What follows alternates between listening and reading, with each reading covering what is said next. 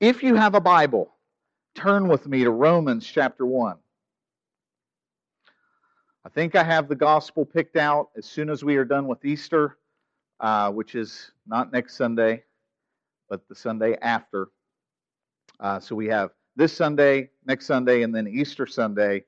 And then the second Sunday in April, we will dive into a gospel, which I believe is the Gospel of Mark. So I believe that's the one I'm going to do. Man, I am struggling. I am praying and struggling. And if you don't know what I'm talking about, we go through books of the Bible, and we finished up Genesis in December, and here we are in March, and we are still trying to find a landing place for the next book. Okay.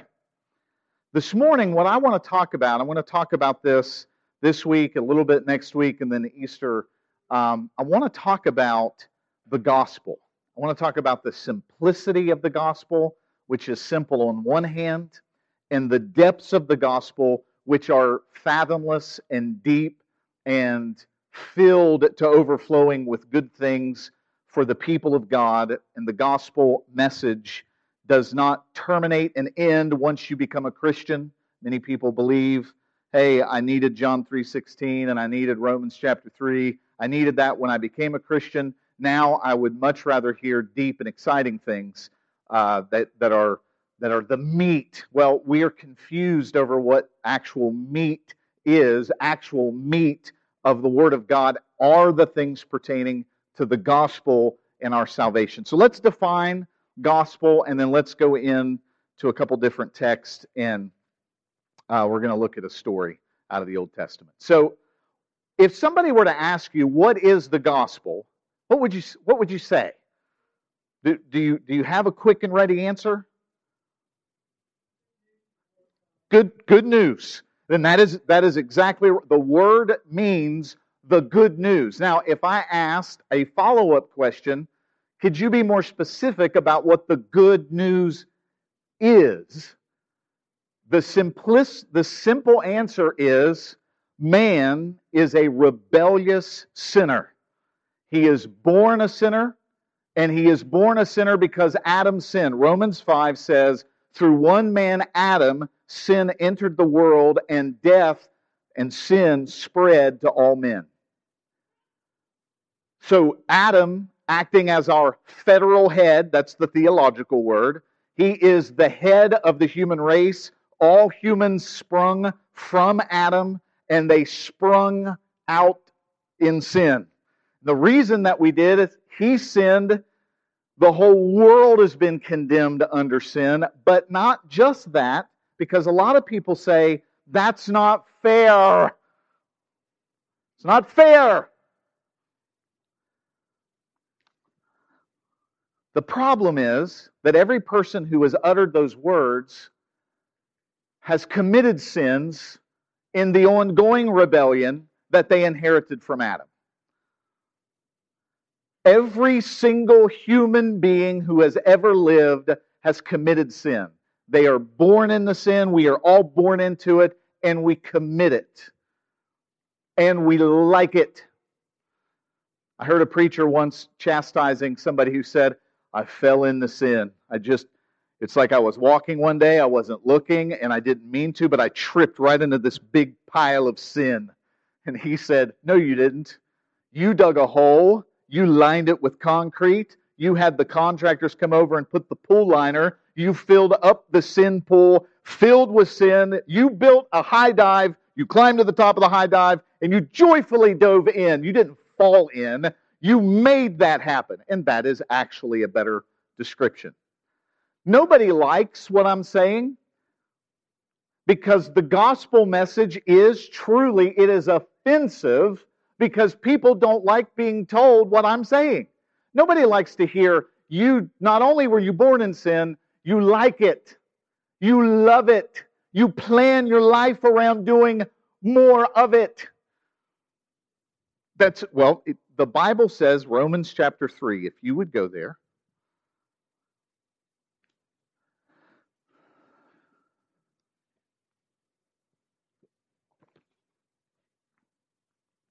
Paul's Romans is just, if you want more of the gospel, read Romans, in which are hard things to understand, as Peter said. But read Romans.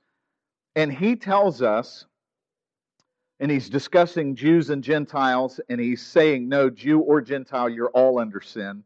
And he says in verse 10, as it is written, none is righteous, no, not one. No one understands, no one seeks for God. All have turned aside, together they have become worthless. No one does good, not even one. The Bible says, this is a doctrine called total depravity, that human beings are not seeking God, they don't want God, they don't do good, they don't seek to do good. This always brings up the question, what about people that are donating to hospitals and charity work? What about people who are helping flood victims or fire victims? What about people that are giving their lives in incredible acts of service and they're not Christians? You've probably heard people say that, or you've asked that question. The question would be, are they doing these things in a way that glorifies God, for God's kingdom, for God's glory? And the answer to that question is almost always, well, it is always, no. The reason I say that is the Bible says that there isn't anyone doing anything righteous, even though they may be doing things that appear to be righteous. Later on in the text, he says that righteousness that men do is filthy rags when you compare it to the righteousness of God. God's standard of righteousness is not how many old ladies did you help across the street in your life. God's standard of righteousness is not how many times were you on time for the meeting. God's standard of righteousness is not how much money did you give to the poor. God's standard of righteousness is not how good are you to your fellow man, even though these are all things that He commands us to do. When we are doing them in and of ourselves, out of a sinful nature that does not seek God, we are doing them unto ourselves, from ourselves, and God is ignored. And what is really the greatest sin that people are committing? It is totally disregarding the King of the universe who gave you life and breath and everything. The reason we are struggling sometimes with the gospel, or why the world struggles with hearing Christians talk about the gospel, is we don't get how holy God is. And because we don't see Him for who He is, we think, well, this guy's a good guy and he gave the shirt off of his back and they just didn't go to church, but they were really good people. How could they go to hell? They were not good people. They were sinners living for themselves, and they had themselves and maybe others in mind, and that was all that they had in mind.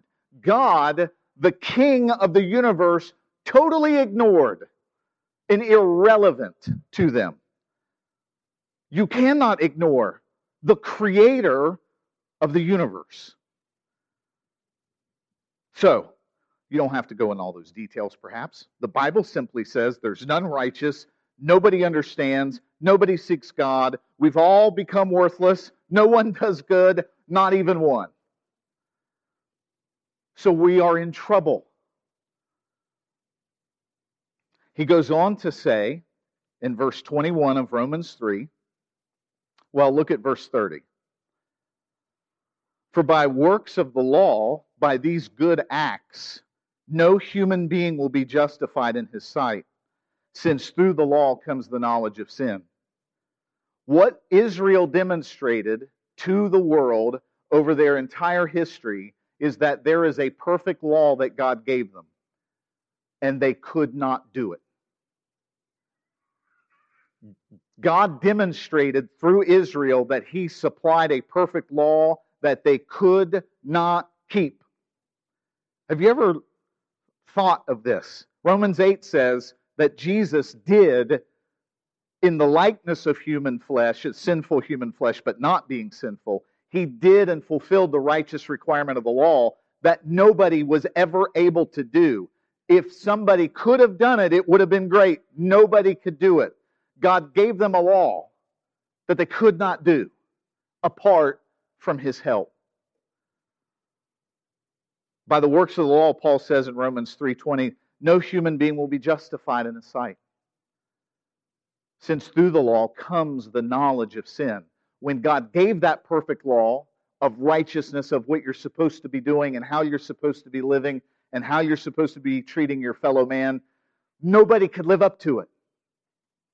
And thereby, you are exposed to what you are supposed to do and what you're not supposed to do.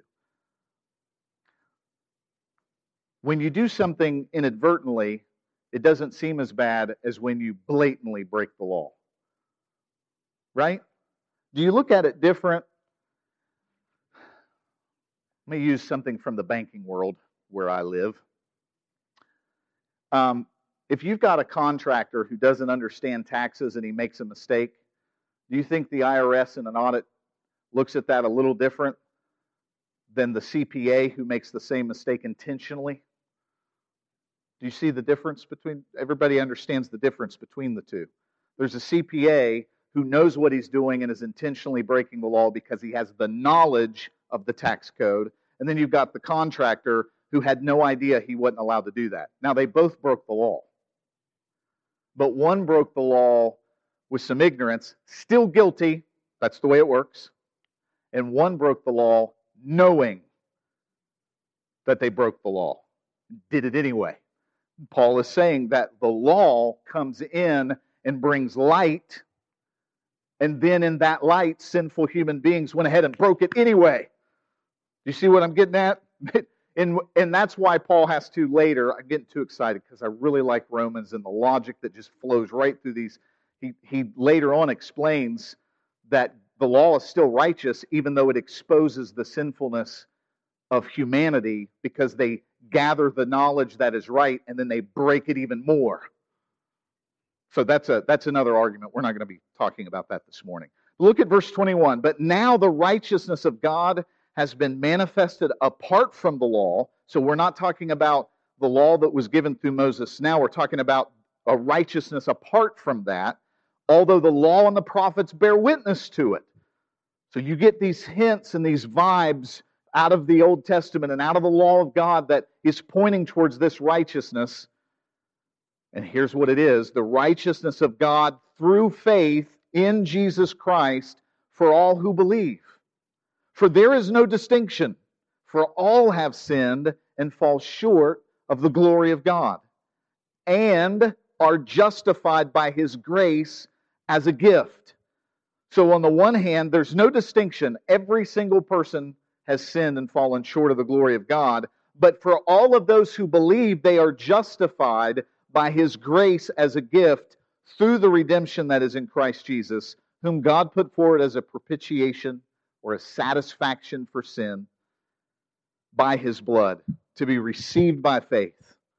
This was to show God's righteousness because in His divine forbearance, He had passed over former sins. That is a really interesting thing. Did it ever bother anybody that David got away with what he did to Bathsheba? Did you ever read the Old Testament and say, hey, wait a second, Lord, wait a second. Now, David cried out in repentance, but it's like he just passed right over that sin. That doesn't seem right.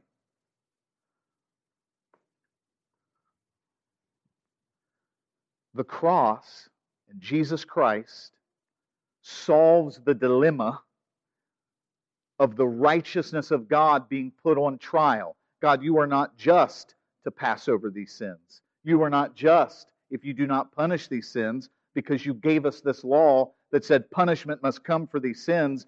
And you, how do you do this? Are you just snapping your fingers? This is what Islam says, by the way. Are you just going to snap your fingers and get rid of sin? Is that what you're doing? Because you're God and you're just saying, so yes, you're God, you're allowed to do that, but it doesn't seem now that you are just if you do that. If a judge in Huntington gets a drug dealer who kills some kids, and he says, you know what I'm going to do? Because I think you're trying hard, I'm going to let you go. Do you think there'd be any outrage? Of course there would be. What would happen to the judge? By what law or standard are you operating by? You're not upholding the law. And that is the accusation, in a sense, that Paul is addressing in Romans here when he says, this was to show God's righteousness because in his divine forbearance he had passed over former sins. It was to show his righteousness at the present time, so that he might be just and the justifier of the one who has faith in Jesus. How is God just? Because he took all of the sin and all of it from the past and the present and the future. He took all of it and placed it on Christ on the cross. And his wrath was poured out in justice on Jesus so that all sin could be dealt with. So that God would be just. He's not a judge that let him go free. He's saying, I put all of the punishment on Christ. Therefore, I am just. And I am the justifier because I am just as God, but I also am the one who declares you righteous if you come in faith to Jesus. Because of what he did in taking the wrath of God and the justice of God, he can turn around and rightly and justly look at you and say, here is my righteousness that you did not earn and you did not deserve. I got way more detailed this morning than I planned on getting. But this is the gospel. The gospel of your salvation is this. You're born a sinner. You've committed sin. You cannot work your way out of sin. God already did the just requirement of the law through Jesus by him dying and taking vicariously as a substitute. He took your sin and he was innocent so that God could say, I have satisfied my wrath on sin, on my Son. So I can look at you, unworthy sinner that you are, because I love you. I am coming as the head of the rescue mission after you. That's what grace is.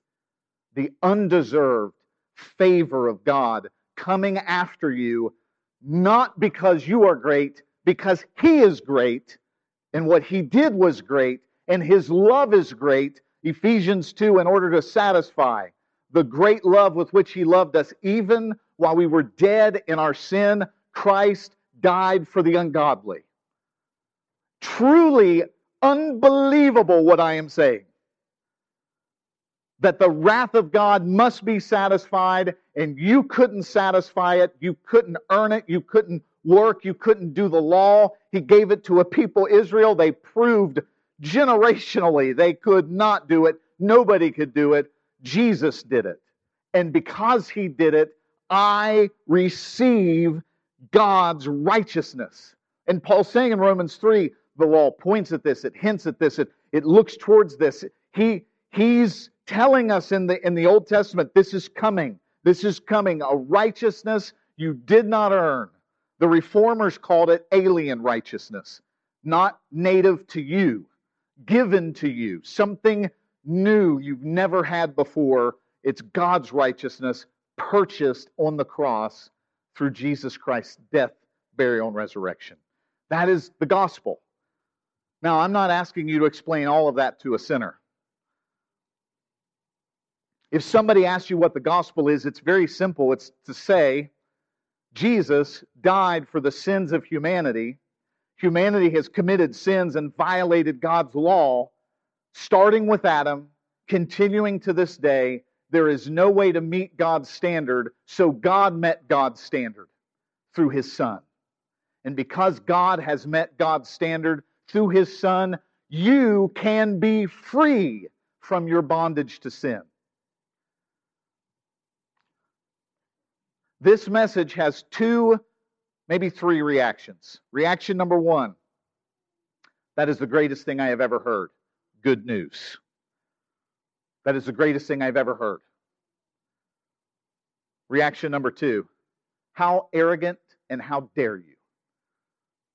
I am a good person. And Islam and Buddha and all the other religions of the world are as equally valid as yours anyway, and I'm offended that you would even think that you could tell me with absolute certainty that there is none righteous, no, not one. Option number three is, I will consider this matter further. I'm not sure there's any other reactions. The mistake of American Christianity has been to try as hard as we can to make the gospel as palatable as we can in a way that makes us look like we are good people and we're not really all that bad, and we're not like your grumpy grandfather who preached hellfire and brimstone. I used to say the same thing. I'm beginning to wonder if hellfire and brimstone isn't all that bad to be preached, because Jesus sure did preach it. Jesus used words like, their worm dieth not. So, I'm not going to become a hellfire and brimstone preacher where every Sunday you hear hellfire and brimstone. What you should be hearing, though, is there is good news in the gospel, but it's good news because you found out that you're going to go to hell if you don't hear it. Ray Comfort, anybody heard of Ray Comfort? Way of the Master. It's a great evangelistic tool. He said, if you give somebody on an airplane a parachute and tell them that this parachute is going to make your life better, more comfortable, your flight is going to be more enjoyable if you will wear this parachute, and they say, oh, okay, I would like my flight to be more enjoyable, and they put on the big bulky parachute and they're sitting forward like this in the airplane, and other people are making fun of them and laughing because they're wearing this big bulky parachute, they're going to take the parachute off, hand it back, and say, this is the stupidest thing I've ever done in my life. This did not make my flight better. It made me uncomfortable, and it made people make fun of me. If you change the story to the truth, which is, hey, guess what? This airplane's going to crash in 2 hours. It's going to hit the side of a mountain, and your only hope is this parachute, and we're going to jump off before it crashes. Do you think they care if they're facing forward and people are making fun of them at that point on the airplane? The answer is no, because the purpose of the parachute is to save them from the fiery crash. I thought that was the best example I've ever heard about the reason why preaching over the last 50 years has been so weak and anemic. And I'm not claiming that I'm any better. I was and have been weak and anemic, and pray to God I'm not weak and anemic in the way that I'm presenting the gospel, because people need to know that there is death imminent. Nobody escapes it. Nobody gets around it. And according to these verses, nobody gets some kind of, well, he was a good guy type of judgment from God. Nobody gets that, because ain't nobody good, according to Romans 3. The only good person who has ever suffered is Jesus. I love when R.C. Sproul said, when people ask him, why do good things happen to bad people? He says, good things or bad things don't happen to good people. There aren't any good people. The only time a bad thing happened to a good person was once, and that was for the salvation of everybody's sin. Jesus. Okay. The gospel is the good news. Scooch back to Romans chapter 1, if you would.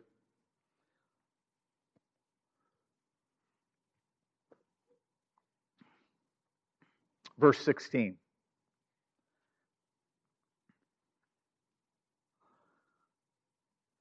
Paul says, the very beginning of the letter, for I am not ashamed of the gospel, for it is the power of God for salvation to everyone who believes, to the Jew first and also to the Greek. For in it, in the gospel, the righteousness of God is revealed from faith for faith. As it is written, the righteous shall live by faith. Paul is telling the Romans from the get-go, and then he really begins explaining these verses throughout the rest of the next 8, 9 chapters, 10, 11 chapters. He is explaining to them that the gospel itself, the good news, is the power of God for salvation. Romans chapter 10, he says, faith comes by hearing, and hearing by the Word of God. What is that specifically in reference to? I always grew up and heard it was so you could confess enough times, and if you confessed it enough times in faith, something would happen. That is not what it means. It's not even close to what it means. It's not even in the zip code of the context of what it means. The context of what it means is the gospel message goes forth, people hear the good news of Jesus Christ, they receive faith from somewhere, the Holy Spirit, through the power of the gospel message, and they believe and they become Christians. The way that the gospel works is that it's proclaimed by people, and the Holy Spirit does work on their heart. I've said this many times. I will say it again. I would have done it differently. I would have just sent out an army of 25-foot angels with flaming eyeballs and lightsabers, just posted them in major cities with voices that could be heard for 100 miles each, and just send them to every country speaking the native language and have them tell the world everything I just told you. That's the way I would have done it. Can you imagine that? There wouldn't be anybody not believing. This is not the way God has done it. God is using you to be the proclaimer of the gospel. In fact, in Romans 10 it says, how can they hear unless somebody preaches? Let me give another little sacred cow. I've said this several times, but I need to keep saying these little sacred cow killing things. There was this really famous little blurb that people started using, and it felt good, and it sounded good, and it sounds clever. It's perfect. It's just one little line. Preach the gospel at all times. Use words if necessary. Oh, that sounds good. That sounds good. Of course, it's not in the Bible, and it's actually antithetical to what the Scripture says. To preach the gospel, words have to be used. Words have to be used. What that little saying is really saying is, I know you're shy, and I know you don't want anybody to think you're a weirdo, and I know nobody wants to have anybody look at anybody, anything other than just a sweet, kind soul. So what we want you to do is just live a sweet, kind life, and that will preach the gospel. No, it won't. What will preach the gospel is living a godly, sweet, kind life with words that tell people why I'm living a sweet and kind life. I'm not saying that statement is half true. Preach the gospel at all times with the way that you live. I do believe that's true. Peter tells us that our conduct amongst outsiders has to be good so that they will not revile you and call you a hypocrite. So yes, our life is important, the way that we live, but the words coming out of our mouth are the way the gospel is communicated. At this point in the sermon, everybody goes, oh no, I know where he's headed now. That's good. I hope so.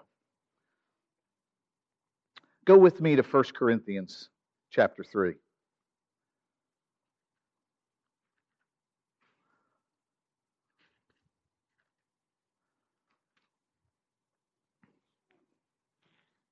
It's one of my favorite verses about what I'm describing. The gospel is the power of God unto salvation. Faith comes by hearing, and hearing by the word of God. The Holy Spirit is the one who is at work. You and I are not the people who save others. We just have a message that saves. Look at what Paul says. He's chastising the church at Corinth because they started doing what we all do.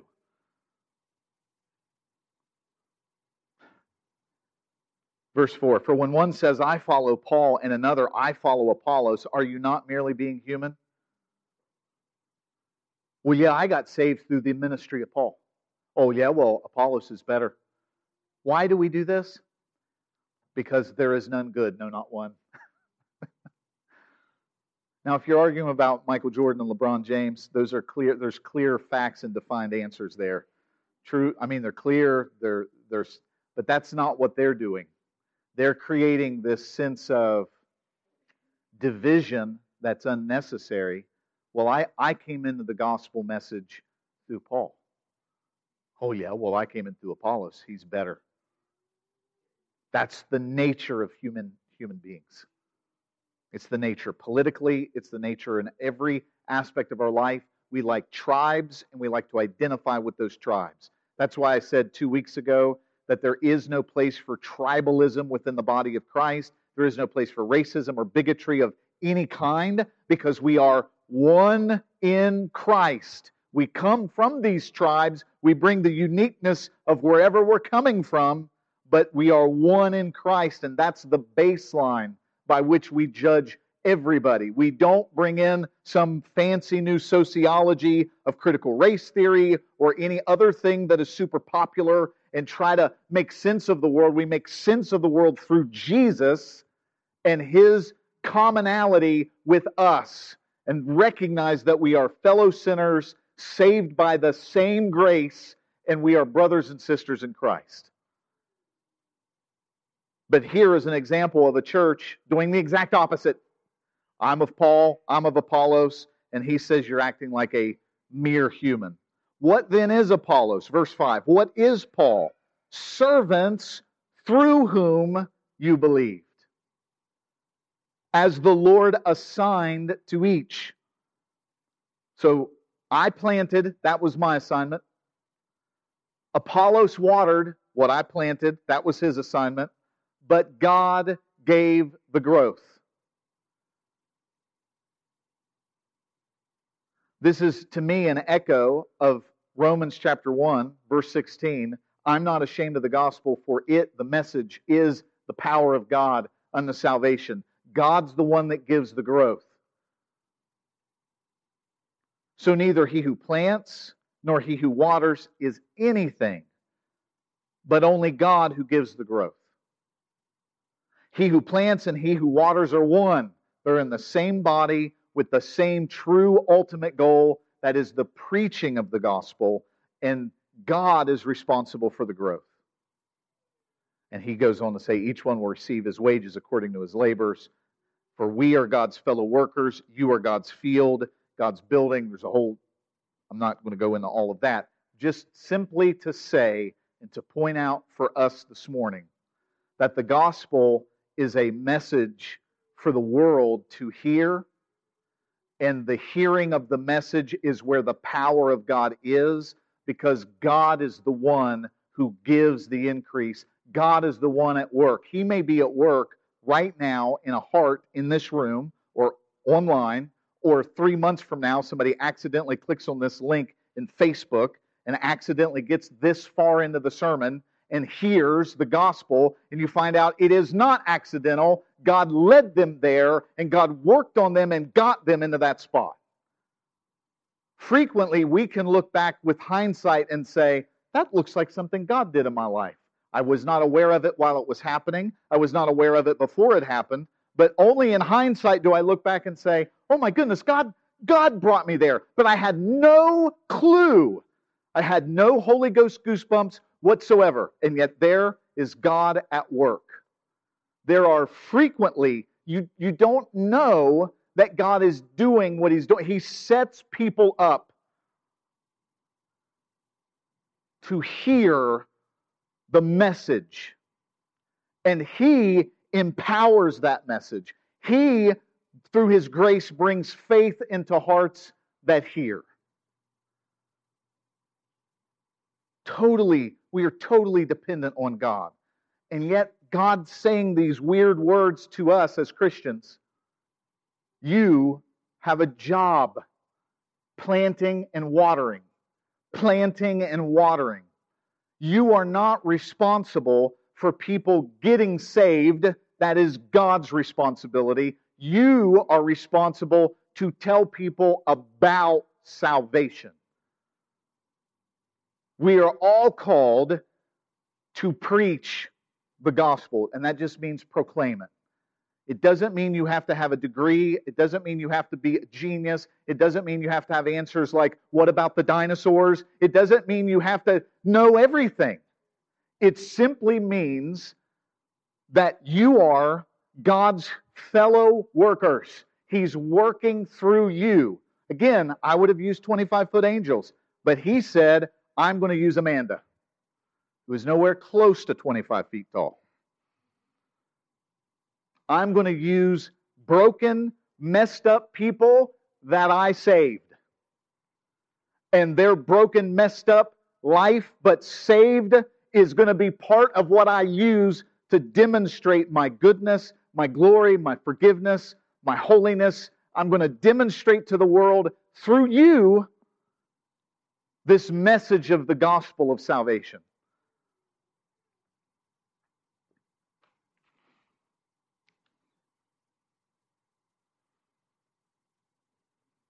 We have this treasure in earthen vessels, that the excellence of the power may be of God and not of us. It's not that God needs you to be better than you are. He's working in your life too. If you are a believer, God is at work. You cannot fall for the trap that says, I'm not where I should be. How many Christians have heard those words go through your brain at some point? I'm going to raise my hand. I feel that way all the time. I feel that way all the time.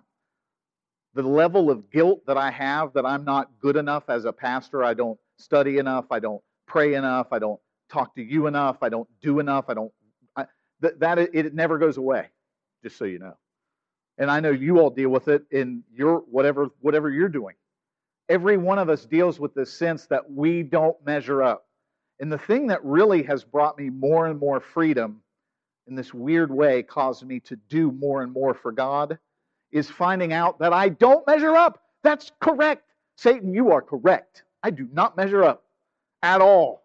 I am a recipient of the grace of God, and because of that, I can freely be what God needs me to be, instead of me trying to prove to God that I ran enough spiritual miles today on the spiritual treadmill that leads nowhere. Guilt is the devil's work in the minds and the hearts of Christians to keep you paralyzed from sharing the gospel with your cubicle dweller next door, if you have a cubicle, or your coworker or your neighbor. The sun is out. You're going to start seeing your neighbors more and more. They're right outside. Or your neighbors on Facebook. Maybe we should stop posting about stupid things and maybe think about the fact that we are God's fellow workers to share the gospel. Okay, let's look at one story in the Old Testament. I know, listen, a lot of verses, a lot of thinking. I told you guys at the beginning of the year, we got to snap out of the easy stuff and say, let's be thinking biblical Christians, right? That's what we talked about. Everybody's still reading through the Bible, right? Got to read through the Bible. So I was reading through the Bible, and I came across a story I've heard 1,000,000 times. It's in Joshua chapter 2. Love how Joshua starts. It's awesome. Joshua's taking the reins from Moses. And one of my favorite stories growing up was the Battle of Jericho.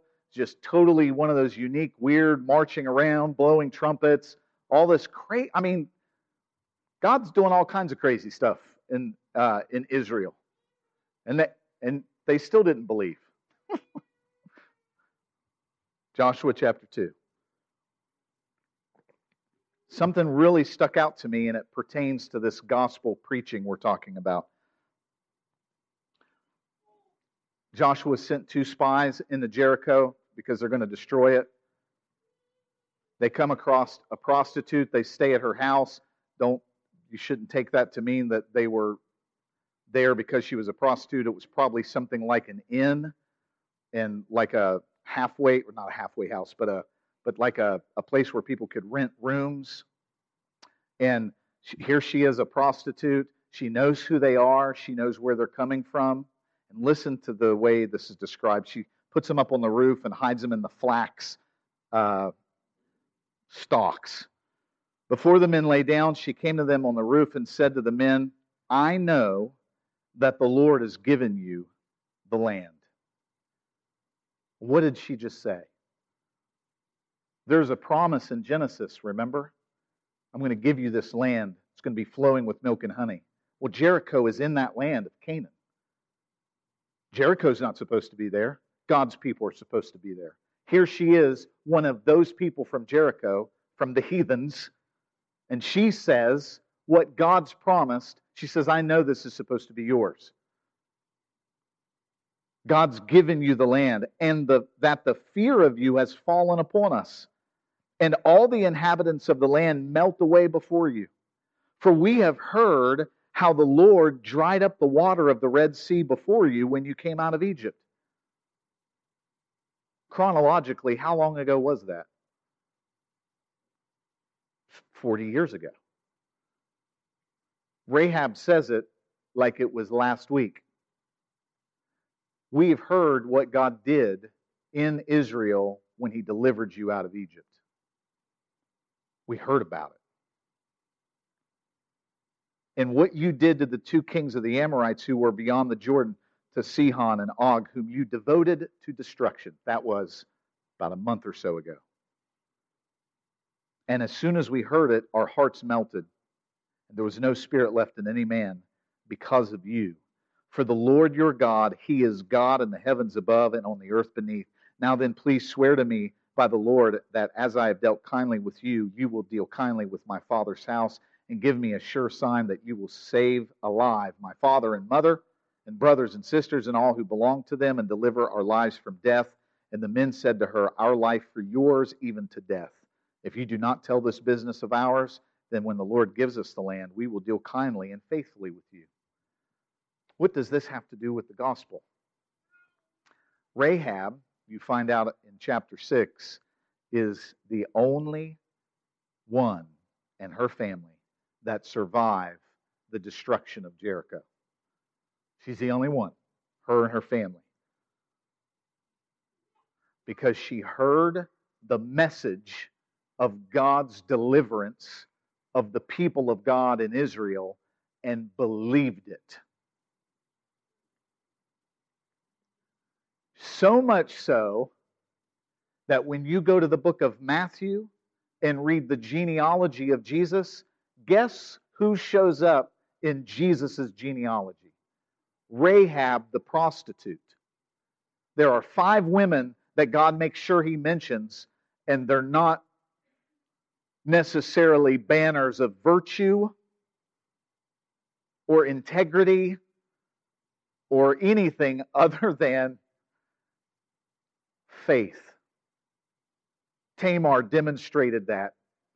Rahab demonstrates that. She heard about God's deliverance from 40 years ago and believes. The encouragement I want you to take from that is you do not know how important your testimony, your story of deliverance from sin to the saving grace of God, you don't know how important that is, and you don't know who it will affect or when it will affect them. You have no idea. Because you are not in charge of affecting the people. You are in charge of letting the people know. The prisoners are listening to fellow prisoners of sin and how they have been rescued. Paul and Silas were in jail. It says they were singing songs unto God, and the prisoners were listening. The prisoners of this world are listening to us. And God can use a story that their grandmother told them when they were 10 and they still remember it. And here they are in their 50s, and you come along with something similar that triggers a memory because the Holy Spirit is at work. You don't know what He's doing. The wind blows where it wishes, and nobody knows where it's coming from or where it's going. So is everyone who is born of the Spirit. We are not in charge of God. We are fellow workers. God wants to use us to be laborers in the harvest. So as we get close to Easter, it's not just merely inviting people to church, though that is something you can do. It's finding open doors of opportunity, and you can use the easiest thing you can use is your own story. Can I tell you why I go to church? You could do that. Can I tell you why? This is my story. I just want you to know. Can I take you to lunch? Pastor Steve, that sounds awkward and it sounds intentional. Yes. Yes, it is. Can I take you to lunch? Can you come over and have coffee? Can we talk about why I go to church? Do you see how easy that is? Well, what if okay, full disclosure, there are people who will think less of you. There are people who will think, I didn't know that Dan Emerson was a weirdo. That's no, that's true. I mean, he's got this really important job. And I had no idea that you were going to get that. That you need to know that is what happens to God's fellow workers. But what you also need to know is that God uses all of your testimonies, all of our meager attempts to explain the gospel to somebody. I can't tell you how many times I thought, gosh, I screwed that up. Just totally messed that up. They think oh my gosh, I just really said that wrong. And then later, somebody come back and tell you, I could not quit thinking about these 3 words you said. You don't even remember you said those 3. You're worried about the perfection and the polish over here, and God doesn't care, doesn't need that. He doesn't need you to be some perfect, polished presenter, orator, wearing the right clothes. He doesn't. He just wants you to be a fellow laborer in the cause of the gospel. He is going to accomplish His purpose by His means. You and I are the means that God uses. Now, God can do anything. God can get to people in any way, knock Paul off of a horse. He can do whatever He wants. He is sovereign. But the primary way the gospel is delivered is through people. So Easter is the most likely time in our culture that somebody would be willing to hear a crazy fanatical Christian share the message. 2 weeks from now is Easter. Here's something you can do. You see these little signs over here? Take these, stick them in your yard, put it on Facebook. You can invite people to Easter service. But here's something else you can do. Out of all that, out of whatever it is you do, pray that God would open a door to share the gospel with somebody between now and Easter. Just pray, God, give me an opportunity, and then when the opportunity is there, walk through the door. Pastor Steve, I don't feel equipped. Okay, listen, I know all the excuses and all that stuff. No, I mean, immediately. That should tell you something about the war that goes on when it comes to God's people doing what He calls us to do. There is resistance. A lot of the resistance is your own confidence to open your mouth. But if all you can get out is to say, Jesus saved me, I was a sinner, and He's working on me, and I'm not perfect, but I just wanted you to know. And that's all you can do. You should do it. That waiting around to be Charles Spurgeon is just not going to happen for any of us. So, the very last line of my notes is, now do it. Friends, relatives, work associates, and neighbors. Anybody remember that? Friends, people that are in your life on purpose, where you live, where you work, that's not unintentional. God sovereignly has all of us right where He wants us, and that means the people around you are around a center of light because you have the life of Christ, which is the light of men living in you. Therefore, let your light shine, both by the good works that you do and preaching. I'm not talking about getting up on your desk tomorrow and opening up your grandfather's King James Bible and start yelling. That's not what I'm saying. I have a friend that did that. Didn't work very well. But God Who knows what God did with even that? Find somebody. Paul did pray in Ephesians and Colossians. He said, pray for me that a door would be opened and that I would speak it boldly as I ought to speak, said the guy in prison for speaking it boldly. We need God's help. I'm telling you, you pray a dangerous prayer and say, Lord, give me an opportunity to share the gospel and give me boldness to do it, and He will do that prayer. Okay, let's all stand up. We're going to be dismissed.